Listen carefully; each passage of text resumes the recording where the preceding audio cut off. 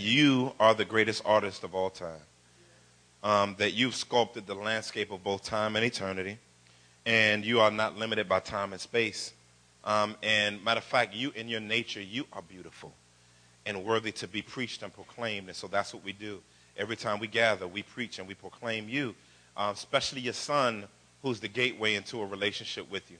So God, I pray that the words of my mouth and the meditations of my heart will be acceptable in your sight. God, my strength, my Redeemer, in whom I put all of my trust. We put all of our trust. Let our instruction be love from a pure heart, a sincere faith, and a clear conscience. In Jesus' name. Amen. Amen. And amen. Amen. Amen. Turn your Bibles to Malachi 3. We're still in our stewardship series. And as we've talked about, last book of the Old Testament, right before Matthew, Malachi, right there, right there, right there. All right? So just grab Malachi chapter 3. Usually, this passage is preached from a particular vein, and we want to, this is going to be a class today. So we're going to have a good time as the Lord takes us through the scriptures, and we're going to learn some things. Look at we're going to start off at verse 6 through verse 12. It says, "For I, the Lord, do not change. Therefore, you, O children of Jacob, are not consumed. For the days of your fathers, from the days of your fathers, you have turned aside from my statutes and have not kept them. Return to me, and I will return to you, says the Lord of hosts. But you say, how shall we return? Will a man rob God? Yet you are robbing me. But you say, how have we robbed you in your tithes and contributions? You are cursed with a curse, for you are robbing me, the whole nation of you. Bring the full tithes into the storehouse, that there may be food in my house, and thereby put me to the test, says the Lord of hosts, if I will not open up the windows of heaven for you and pour down for you a blessing until there is no need. I will rebuke the devourer for you, so that it will not destroy the fruits of the soil of your soil, and your vine in the field shall not fail to bear, says the Lord of hosts. Then all nations will call you blessed, for you will be a land of delight, says the Lord of hosts." Now, I know some of y'all are scared to death right now, because you've probably, if you have been in the church for any amount of time, have heard this passage preached. And one of the challenges about this passage is most churches, most of us as pastors, have preached this as if we are still under the old covenant, and have preached it to the point to where people are motivated to give because of consequences, not Christ. Somebody ought to hear me. And see, and so what happens is your scare tactics are used to get you to give because of a lack of trust. So what we're going to do today is we're going to dive in. We're going to dive into this passage because I think it's a giving pink elephant. I don't think you can deal with giving if you don't deal with this passage. And so we're going to dive into it today, and you're going to find out, if you're here for a while, that we are not afraid of the Bible. Here, we want to preach everything that God says. And we want to make sure that we rightfully divide the word of truth. Amen. But we have guiding principles that help us in that. So you're going to find out several things. You're going to find out, how does this impact New Testament believers? You're going to find out about that. You're going to actually study. I'm going to do a mini hermeneutics class in the middle of while we're doing this, because I don't think you can really interpret this well unless you get into biblical exegesis and hermeneutics. Because one of the things that I want to do, and as one of your shepherds here, is really help you not to just hear what we say, but know how to study what we say. Because we want you to be Bereans in a way that properly critiques for the purpose of application, not critiquing for the purpose of critique. Are you with me? And so as we go through this is going to be some fun today. So I want you to, if you ain't got a pen and paper, you need to ask somebody for one. And matter of fact, I'm going to give you your homework assignment as class has begun. Your homework assignment for the next 2 weeks is to read 1 Corinthians chapter 16, Yeah, you write it down, put it in your iPad, iPhone, whatever you got to do, baby boy, baby girl. Put it on there. All right? And then you're going to read 2 Corinthians chapter 8 and 2 Corinthians chapter 9. I want you to meditate on that for the next 2 weeks. Yeah, I'm going to say it again. Y'all should already have your pen and paper out. I'm just teasing, just saying. 1 Corinthians 16 and 2 Corinthians chapter 8 and chapter 9. I want you to read and meditate on that. And this is going to be fun today. Y'all ready to have some fun? Yeah, so this week, I'm a pastor, right? But I'm about to, I'm like, if I was in the South, I said, I'm fitting to put on, finna or fixing. It's called a whoop out of the South you from, the Western South or the Eastern South. But I'm finna put on my professor's hat. And I think this is going to be very, very important for us as we study God's ideal for God's people giving. Now, we're in the book of Malachi.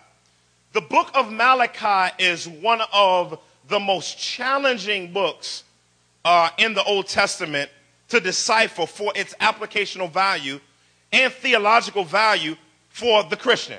Okay? So how do we apply new covenant principles here? Now, you got to understand, all of Scripture is profitable for doctrine. Can I say that louder? In other words, all Scripture is profitable for doctrine. So if you're here thinking because someone is in the Old Testament, it doesn't apply to you, all of the Bible applies to you. The question is, how do you read Christ rightfully back into that passage? But before you read Christ into it, you got to do your homework in it. So the Bible speaks in types and shadows in the Old Testament about Jesus. Before you can see how Jesus looks in the Old Testament, you have to understand the original author's intent to the original audience, then apply a principle of how Christ is pictured based on those original principles that were given. Y'all still walking with me? So we're here in this passage, and we're here in probably one of the most gully passages, probably the most gully books in the Bible, because God is ticked. He's hot with his people, especially his leaders, because they're wilding. And so what has happened is the children of Israel have gotten out of captivity. They were in Babylon for 77 plus years. Several years, probably 14 years have gone past, and the temple hasn't been rebuilt. And so after they have began the process of rebuilding the temple and developing their worship practices back, they were raggedy than a mug. They were just raggedy. They were straight raggedy. And so God is calling his people back to him. So the overarching issue here is an issue of repentance and total restoration of Yahweh-centered worship. That's what this book is about. However, there are issues that are mile markers in showing them that they're off, in need of repentance and restoration in their worship to the living God. He names multiple areas in the book in which they're off base. Number one, their worship is foul. Their worship is foul. It's become routine and just a whatever type deal. Divorce. Cats just divorcing their wives. You can look more at Nehemiah for that. Dude just divorce his wife, cop another wife. You know what I'm saying? Like, it's all good. I mean, they have no biblical principle, so it's widespread. Social justice is off. And so it's being ignored, and giving is being neglected. These are just some of the issues. And really what God spends most of his time in the passage dealing with is people's posture towards him that helps all of these other things get back into their right application. It's always a heart issue with God. God didn't start dealing with the heart in the New Testament. I want you to get that. Some people think because they were under the law, that all God dealt with was their practices and ceremony. God was always concerned about heart. Always. When the scripture talks about he's seeking, looking across the earth, seeing if anyone's heart is bent towards him. Watch over your heart with all diligence, for from it flows the issues of life. I want to give you a new. He's always been concerned about his people's heart. And he's always been concerned about them seeing Jesus. Always. So we get here in this passage, and God has a beef with his people, which we're only going to really have one point today. And it's going to take a while to kind of unpack all of it. So stay with me. I got like 24 pages here. So pray for me that I get through it. 24 pages of notes. So pray for me. Uh-oh. Somebody said, uh-oh. I heard somebody in the back say, uh-oh. Yeah, it's going to be one of those, big baby. So put on your seatbelt. All right. 1 point today. Giving is a, underline a, barometer for overall spiritual health. Giving is a barometer or plumb line, or it is a barometer for overall spiritual health. God in this passage is throughout this book are looking at key things that show his people that they're out of joint with him. Therefore, now he's in the section on giving. Now here, first thing he says, which is interesting, is I, the Lord, do not change. I like that. God starts off talking about his nature. It's interesting. He talks about before he talks about giving, he talks to them about who he is. In other words, he said, I, the Lord, do not change. How does he not change? It says, therefore, you, O children of Jacob, are not consumed. Now, this is powerful. because God is saying right here in this passage, he says, I'm the covenant-keeping God. Okay? I keep covenants. A covenant, for those of us who don't understand what a covenant is a legally binding agreement between two or more people. Now, God says, I am a covenant keeper. In other words, when I say something, I keep my word. I don't front like y'all do. All right? So he said, I don't say one thing and do another. He says, matter of fact, even when I have the right to do something I have the right to do, I don't do it. Why? Because he says, I didn't consume y'all. Why? I got the right. See, some of y'all say God ain't fair. You don't want him to be fair. You don't want, see, if God was fair with you, let me, hold on. Think about your week this week. If God was fair with your raggedy behind. Some of the stuff you had to say in your prayer closet this week, if you confessed anything, if he was fair with you, would have destroyed you. If you say not true, you're a liar. You're lying. He should be fair in destroying you because you lied about nothing being wrong with you this week. and so if God was, but he's fair even to not give us according to our sin what he can do to consume us. And so he begins talking about his relationship with us. Everything that God has always done with his people has always flown out of relationship. Always flown out of relationship. And so Yahweh starts off talking about, I don't change. I'm like, when is it going to stop? Good gracious, that was a long siren.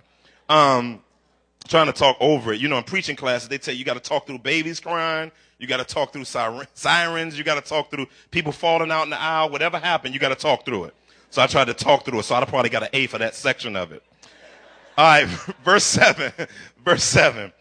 From the days of your fathers, you have turned aside from my statutes and have not kept them. Return to me. Return to me, he says, and I will return to you.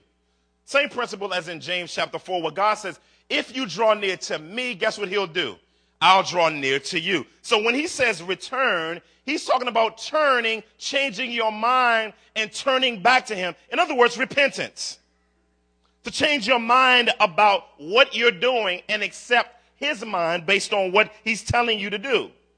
And so God is so powerful that he's gracious in helping us in our turning back to him. And he calls us to that versus expecting it without asking us for it. So he's so beautiful that he asked the people and told the people and demanded, turn to me and I will return to you, says the Lord of hosts.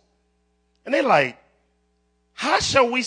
And he says, but you say, how should we return? Like, we ain't got nothing to repent of. He said in this passage, he said, what you talking about, God? I'm good. Like, I'm presenting these sacrifices. You know, I'm married. You know, he's walking, and they're walking through all of the issues that they have and saying, like, I'm good. He's like, all right, You want to ask the question? You want to get grimy with it? Let's get grimy. Let's go. So he says, all right. He says, will a man rob me? Now, you got to understand rob. Rob means to plunder or exploit or molest, to take advantage of. It has the equal value of you getting in your car at the car garage, and as soon as you open your car, somebody put a gun in your hand and say, break yourself. And taking possessions from you that rightfully belong to you to take for themselves. God is saying, you're robbing me by taking what rightfully belongs to me and taking it for yourself. He said, he said, how in the world is somebody going to take advantage of God?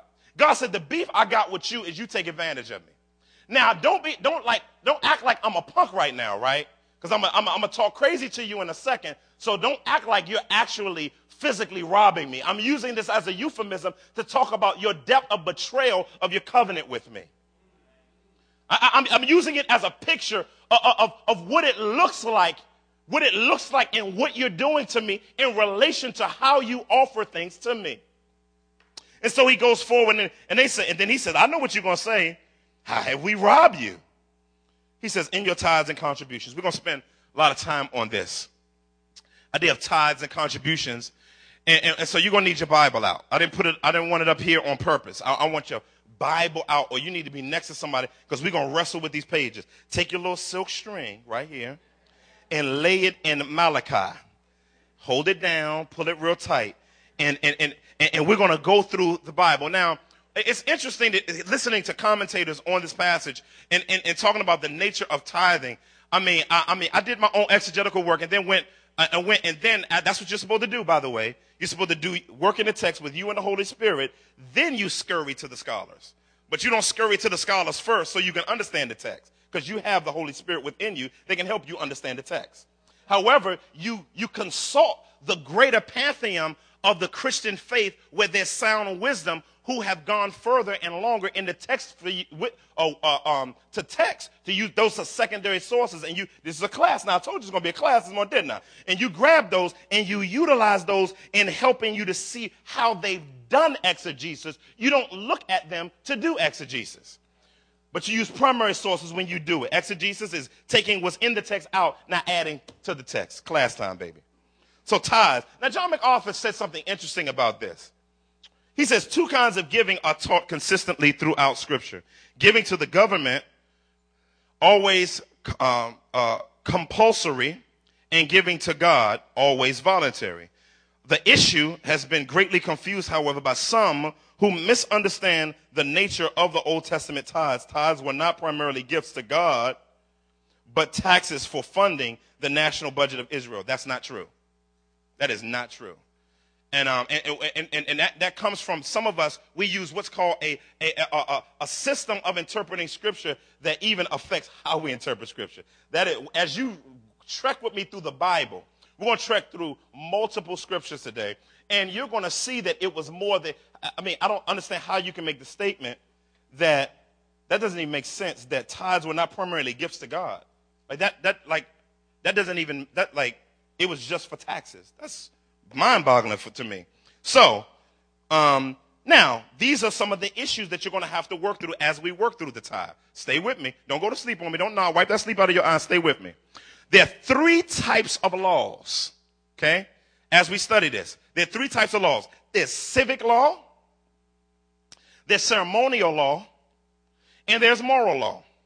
Now, the civic law are just governing regulations of the Old Testament, the law prophets, mainly the law, Genesis, mainly to Deuteronomy, mainly, but can also include Joshua. Joshua. And so you'll see regulations in it. Then you'll see ceremonial laws like sin offerings, burnt offerings, those type of things. Then you will see moral law. Now, civic law and ceremonial law have ended because of the cross. Now, this is important in relation to our understanding of tithing. Very, very important. Now, moral law continues. In other words, God doesn't say, well, not fornicating was Old Testament law. It's cool to wild out now. You know what I'm saying? worship should be over. We don't have to worship the Lord anymore because that was old covenant. Some people even go as far as to say you shouldn't use instruments anymore because Jesus Christ paid that we don't have to use instruments no more. Maybe an organ. So I don't know where they get that from. But anyway, some people say a cappella, but I was like, okay, stop tripping. So moral law continues. So tithing goes under all three, though. Tithing is civic, ceremonial, and moral. Therefore, or the principle of giving. The principle of giving itself continues. And so that brings us to our next hermeneutical principle. Stay with me, y'all, because this is going to play out in how we read these Old Testament passages and compare it to the New Testament, point to Jesus and our application. Y'all still with me? Now, the next two principles is continuity and discontinuity. Continuity means it continues. That's all it means. Real simple. It means a principle continues from Old Testament to New Testament. That means that the cross doesn't change our relationship with how we practice something in principle, okay? Also, discontinuity means it's over. That it's all been fulfilled in Christ, and you no longer have to do that particular thing that was under the Old Testament law. So now, let's go to the tithe. Turn over to Genesis chapter 14.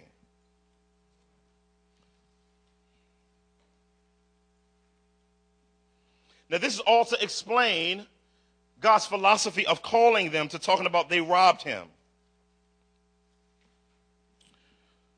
in their tithes and offerings. Now, look here, and we're going to lay this out. Look at verse 17. It says, after he returned from the defeat of that dude right there, Chedorlaomer, I think that's his name, and the kings who were with him, the Lord of Sodom went out to meet him at the valley of Shavach. That is the king's valley. And Melchizedek, the king of Salem, brought out bread and wine. He was a priest of the Most High God.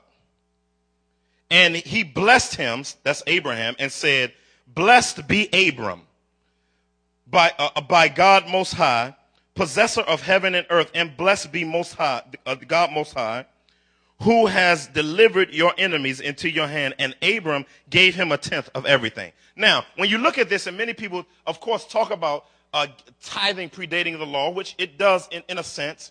What did he tithe here? Did he tithe all of his possessions? No.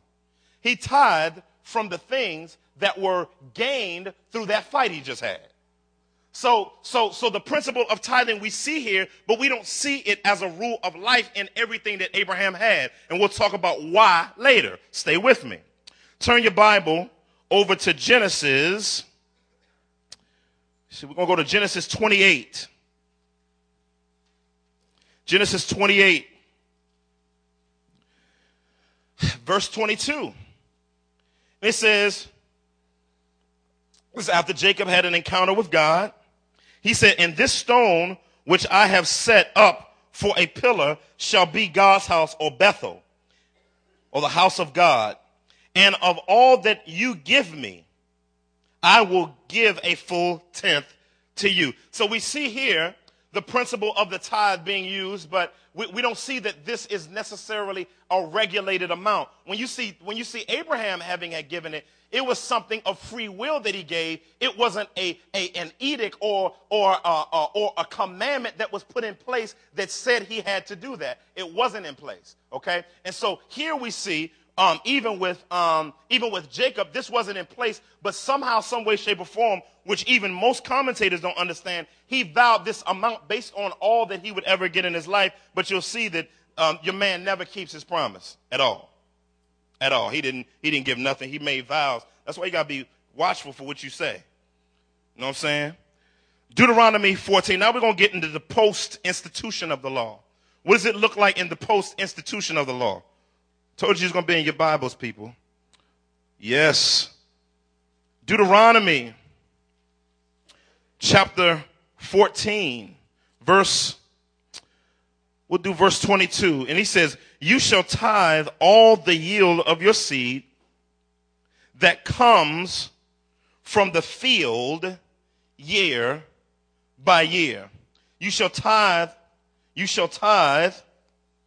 all the yield of your seed that comes from the field year by year. Turn over to Exodus chapter 22, verses 28 and 29. Exodus 22, second book of the Bible. Let's keep it moving. Exodus 22.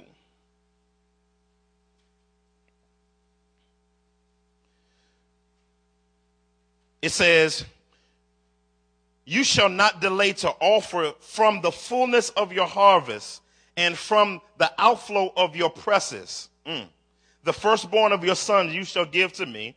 You shall do the same with your oxen and with your sheep. 7 days it shall be with its mother. On the 8th day you shall give it to me. Fatten it up to be given to the Lord. 23, Exodus 23:19. The best of the first fruits of the ground, of your ground, you shall bring into the house of the Lord your God.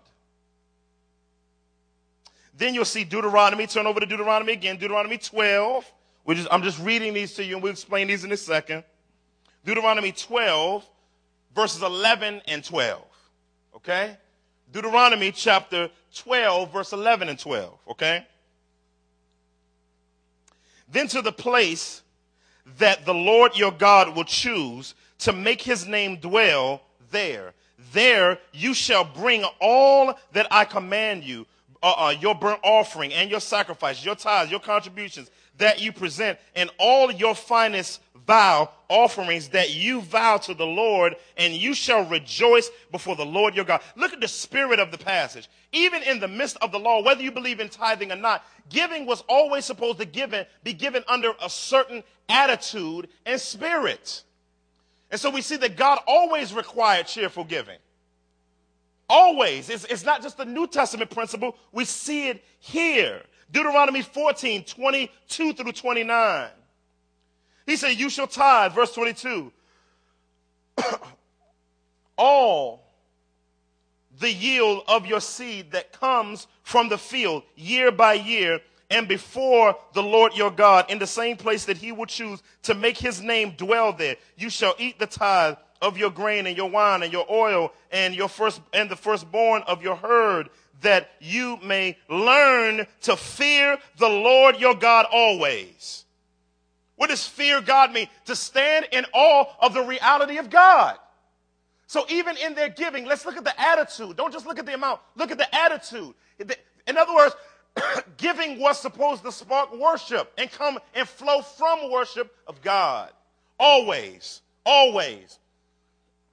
Whether tithing or any other type of giving, first fruits or all types of giving, God always wanted his people to do that. Now you see in Genesis that it wasn't a particular place that it was sent to. I mean, not a particular place, but you didn't see that there was structured giving in place.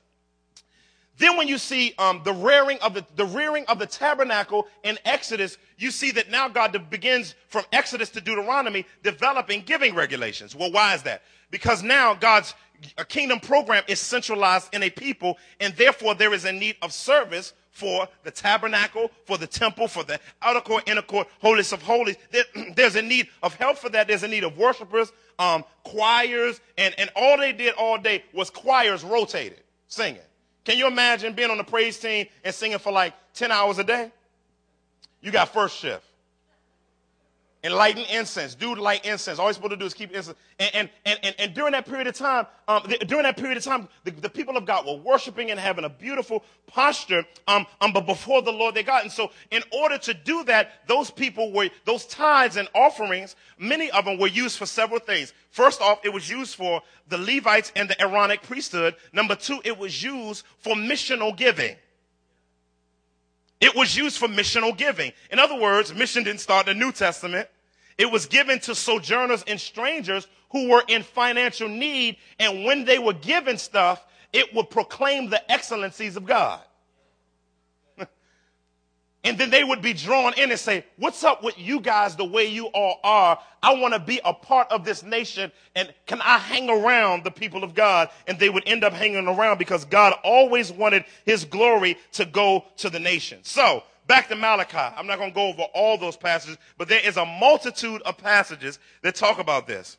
Now, right here in Malachi, when it talks about tithes and contributions, in Malachi, the withholding of tithes was a sign of a larger pattern of disobedience.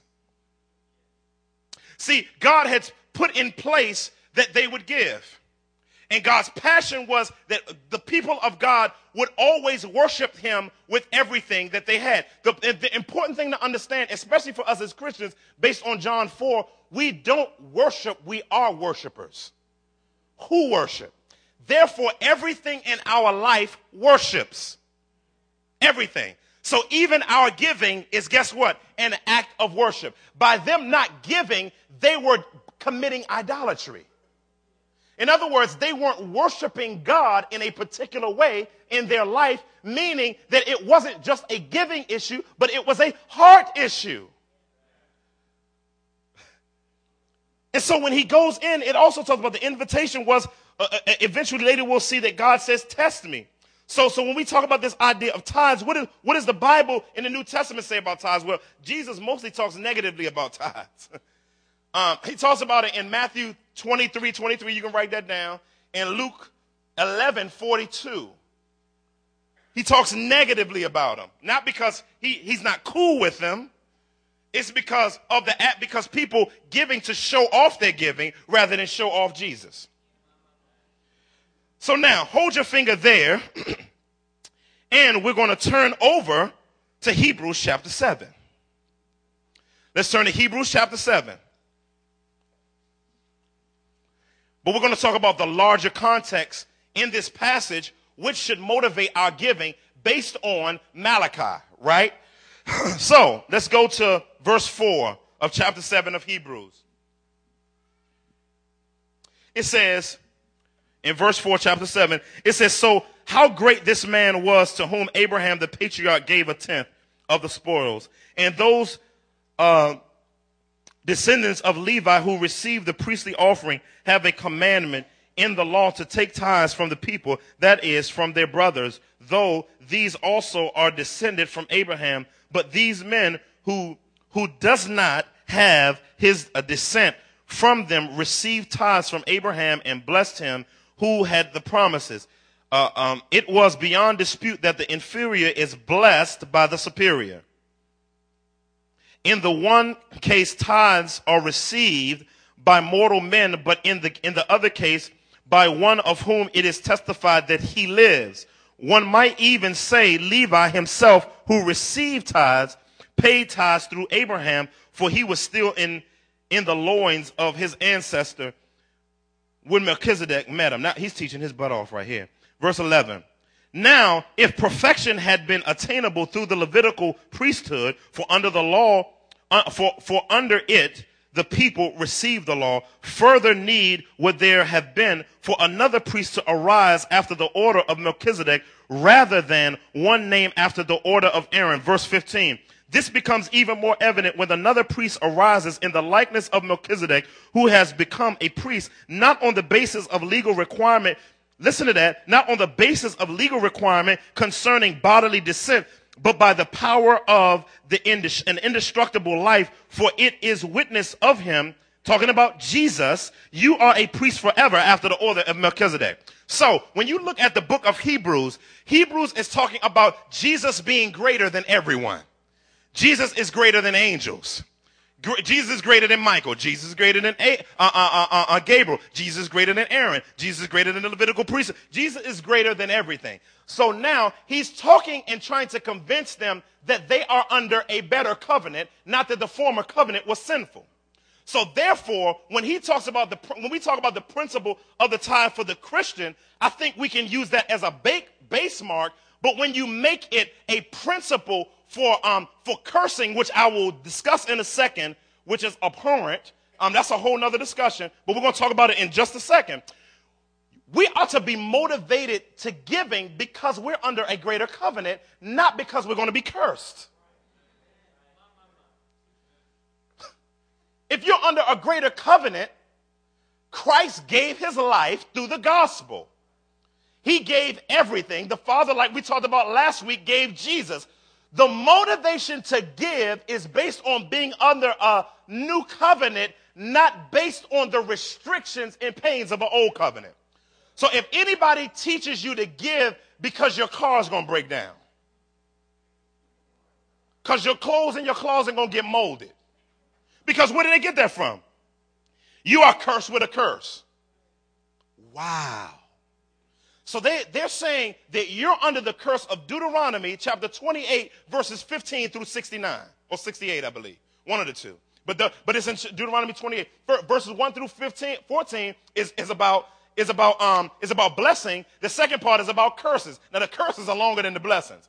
But God, so you're telling me that the reason why I should give is because God will curse me if I don't. There's a problem with that. Turn over to Galatians chapter 3, verse 13.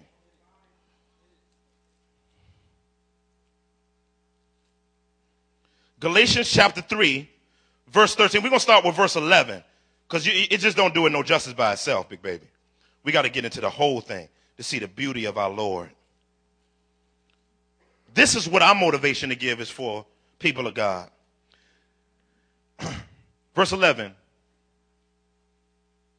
Now it is evident that no one is justified before God by the law. You can write in your margin right beside that Romans chapter 3 verse 20 where it says, by works of the law shall no flesh be justified. The righteous shall live by faith, but the law is not of faith. Rather, the one who does them shall live by them. Christ redeemed us from what? The curse of the law. So Jesus Christ took on the curses that were due us because of our disobedience to the law. So on the cross of Jesus Christ took on as a cursed person, because the Bible says, cursed is a man who hangs on a tree. Jesus and it says that person should be cursed and not to be even left in the city, because this God's city is holy in that verse. So Jesus Christ made himself look like he was unholy. Jesus Christ allowed upon him all of the plagues, all of the curses of the Bible, so that he can become a cure for us. So when you tell Christians to be motivated to give because of a curse, that's legalism and it's demonic. I'm scared. Are there consequences for not giving? We'll talk about that in a few weeks. And so somebody, please just tell me how much to give. Just tell me, should it be 50%? I know it ain't that. That's wilding right there. If you actually counted up all of the tithes, they would tithe, and then in the third year, they would do 3 tithes. So it actually would be 23.5%. So if we really want to talk about it, it's a tithe. That's a whole nother story. So I think we can use 10% as a baseline. I think that if you go below that in the new covenant, we may be on some plan. Now, somebody say, well, should I tithe off the gross or the net? See that? See? Now, what did Uncle Sam do? He made your net a net because he took off the gross. So the reason why you got a net is because of him. So now you're gonna let Uncle Sam, you're gonna be more faithful to Uncle Sam than Jesus. The motivation for giving is not curses, it's because he's been good to you. He's worthy of the praise. So why are you all scared and shaking in your boots? I don't make enough money. Yeah, but if it wasn't for him, you wouldn't make any money. Oh, it's quiet in here right now. You sitting there, yeah. This is the last frontier of your doggone spiritual life. No matter where you are in your life, whether you make $2 an hour plus tips, or you are on what you call it? Not salary, the other thing. Commission. Thank you. If you're on commission, give. Give. Give a lot. Give a lot. Don't be afraid of giving. Listen. Don't have this compulsive attitude towards giving. Or keep it.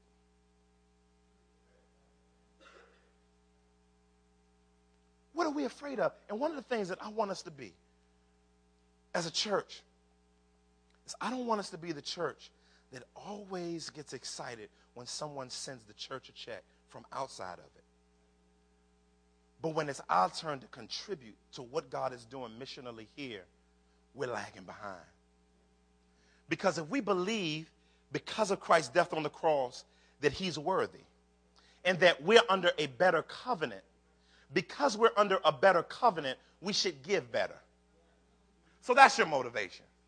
Now, is that grace giving? No. All giving is grace. When you look at 2 Corinthians chapter 8 and 9, which I'm going to spend some time next time, in 2 Corinthians chapter 9, there's no such thing as grace giving. The text never said it. It uses the word grace a lot, but all giving is an act of grace because God was gracious enough to give you some money. He didn't have to. That's called unmerited favor. You didn't work for it, but he gave it to you. Amen. So if you got to always ask, what should I give off of? You ain't in the right spirit. Should I give off of my tax return? Should I give off of my honorarium? Should I give off this extra money that I got? See, you're asking the wrong question. You're asking the wrong question. You're asking the wrong. You're not worshiping anymore. You're under compulsion now. Compulsion says, how can I give? Because we'll talk about what it means to sow sparingly and to reap sparingly. We'll talk about that in a few weeks. There are blessings to giving because he does say here, right here in the text, he'll say later, he'll say that thereby put me to the test, which this is unique to Malachi. You will never see this in other passages. It's because of the deficit of their worship in here that he gives them a principle of putting him to the test that he'll pour out the windows of heaven.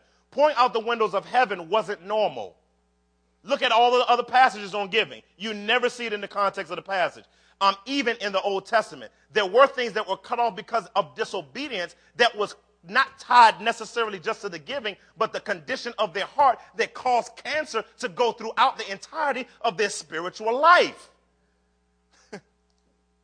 But then he says, bring the full tithes to the storehouse. And this is very important because the principle, what some people will call the principle of the storehouse, has always been a principle of a central hub for where God wants giving to be given.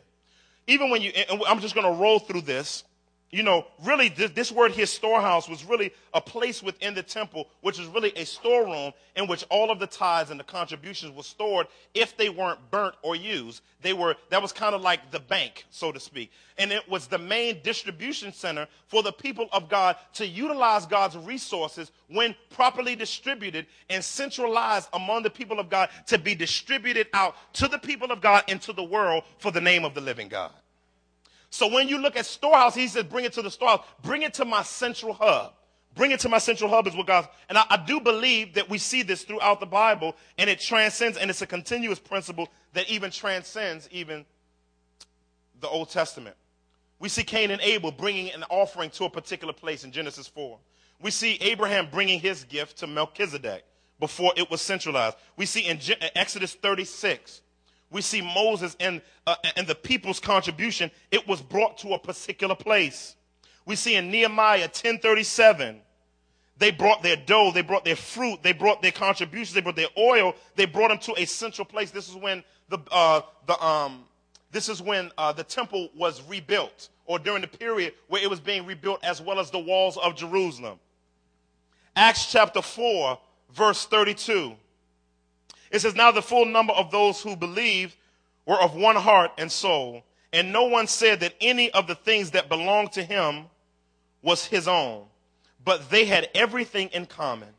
And with great power the apostles were giving their testimony to the resurrection of the Lord Jesus. And great grace was upon them. And great grace was upon them. It wasn't just on their giving, it was on everything. And particularly on them. There was not a needy person among them, for as many as were owners of lands and houses sold them and brought the proceeds of what was sold. So you see them not even though some of the Jews would have had the principle of the tithe in mind, they gave above and beyond that in the principle of a free will offering. And it says, and laid it at the apostles' feet. Now, some of us laugh at this, but biblically, this is a good principle. Now, this is describing where giving was given. It's not prescribing, even though we'll see it in 1 Corinthians 16, 2 Corinthians chapter 8 and chapter 9, it's brought to a particular place. Here are the apostles' feet. Now, that doesn't mean that you have to come up here and drop stuff up here. You do if you want to, you know what I'm saying? But you don't have to do that, right? Even when you look at the New Testament, there was a central place of giving. Even when they sold their property, they brought it centrally to the local community so that the local community can distribute it. I want Epiphany Fellowship, and I believe God does, want the giving to be so streamed is that if somebody we agree with is raising money, they don't have to raise support through letters. But even when Paul raised money, you'll see that it was stored up with the people of God, then distributed. It wasn't just this random check writing thing that goes out. Because the local leadership and the community are supposed to judge together who should we be supporting, and if we support them, we give to the central hub and distribute from the central hub so that God gets the glory, and the church is the central distribution hub for where his resources go out. And so this principle of the storehouse, even though it's here, you always see giving. This is biblical theology, y'all. Where you see it always being brought to a place. It's not just randomly thrown out. And so we want to be able to do this so that there can be a fiery giving process because for us, we need more staff. We don't have enough elders. We don't have enough full-time pastors. We're not planting enough churches. We shouldn't have to pull up an offering for the air conditioning system. We should just put that out. Stop. That's enough. We got enough. We need to be a cheerful giving church. I want the curse. This is the curse. I'm going to tell you what the curse is. Giving being a curse word in the church. Because giving has been so badly done by us as pastors. And some of you have been emotionally raped by the church. So when you hear about giving, your whole system, you just shut down. Because giving for you is, see that. Every time someone just talks about it, see, that's all they want. No. You can't close off any area of your life from Jesus. That's why our motto here is showing off the glory of Christ in what? Now, where do we get that from? Colossians 1:15 through 17. And one of the powerful things is that Jesus Christ created all things for him. So that means that you were created for him. The bank was created for him. This was created for him, and what it's used for is for him. So that means you can't set this over there. Don't you touch my wallet. You can't set that over there and be over here and say you're a worshiper. Because that means that God, well, no, just leave that over there. I'm here. Here I am, Lord, send me. Not that, though, just me. See, when you're a worshiper of God, and in Christ, everything comes under the umbrella of his cross. And so, therefore, everything must be used by him in your life and in my life.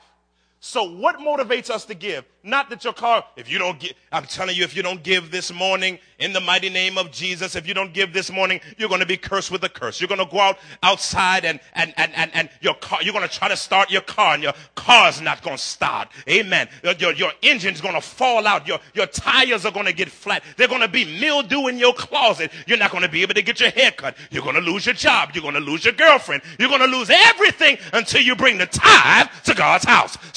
No. Now, I like that style of preaching every now and then, but I don't like what was being said.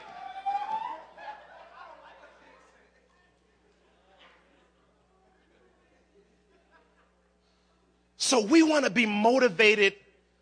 God's call in Malachi was a call to worship.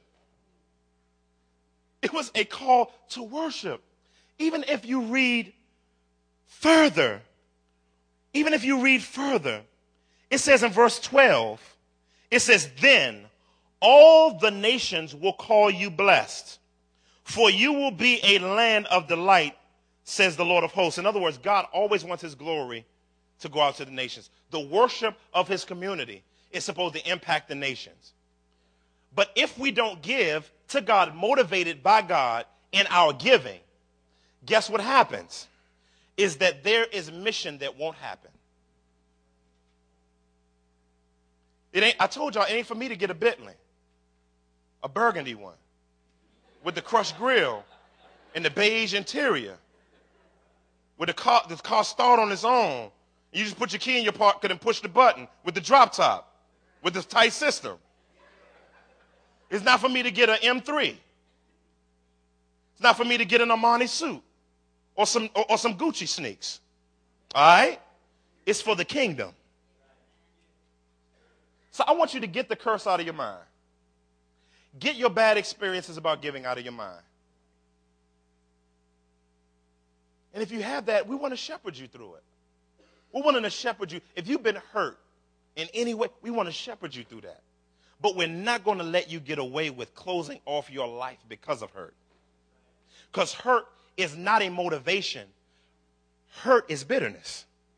And so God wants to heal that bitterness that you experienced in that church or by that pastor or in that situation where giving was raggedy, and heal you from that situation to make you healthy so you can give healthy. So you don't have the right to withhold any of your areas of your life because of hurt.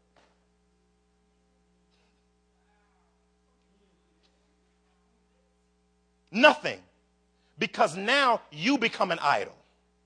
Your hurt becomes the altar of worship. Your pain becomes the altar of worship. And then you try to tell God, well, I'm hurting. You know what I'm saying? It was because and you just going off on God. God, like, I understand. But in a minute, I'm going to backsmack you. In a minute. But I'm going to bring you on in while I'm smacking you. Come on in. Come on in. Come on in while I'm smacking you. And I'm going to love on you. Kiss you. Heal your wounds. Pat you on back out on the mission field. Because some of you have been so hurt that you've been operating out of your hurt. And God, through his cross, wants to heal your hurt. If you'll let him. And you want the church that gave and treated you like that in giving to repent, but now you need to repent. Because you've made your hurt an idol. And now turn back to the God that saved you. And then say, God, I don't want any area of my life closed off so that my sacrifices will be corroded.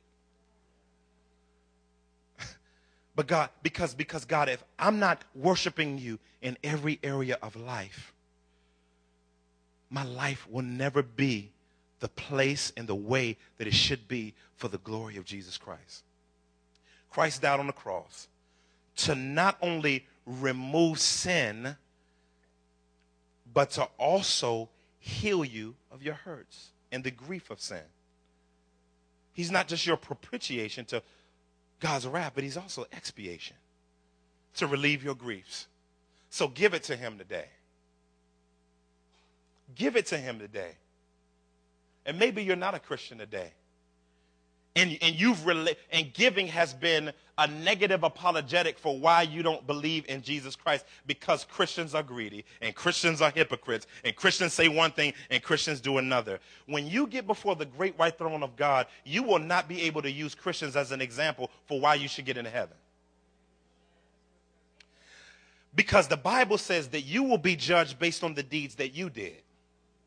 And matter of fact, he'll take your own standard, Romans 2, that you held Christians to, and see if you held to your own standard, and show you how raggedy you were in committing to your own standard and send you to hell, not based on the Christians, but you.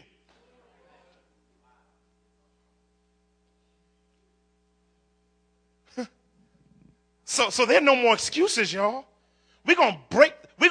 I want us, the Holy Ghost, to break this giving thing.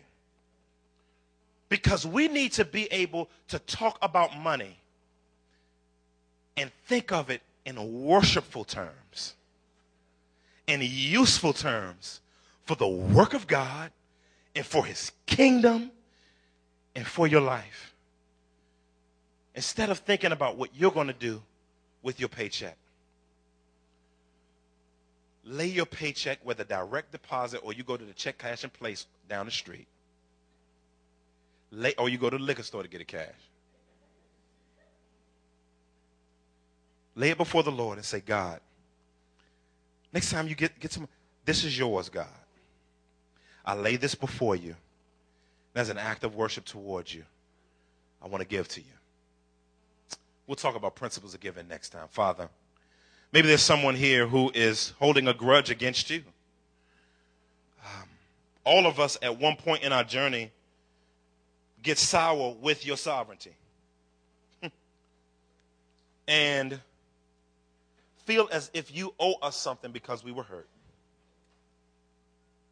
God, I pray in the mighty name of Jesus that we would recognize that you've already paid for everything and that you don't owe us anything. You didn't really owe us Jesus. You gave him to us freely. God, but what we owe to you is our life and everything in it. If anyone here is not a Christian, Lord, pray that you would convict them of sin, righteousness, and judgment. Help them to repent of their sin and trust Jesus Christ's death on the cross alone for salvation, that he covered their sins. In Jesus' name we pray. Amen. If you're a person that wants to talk more about that, talk more about trusting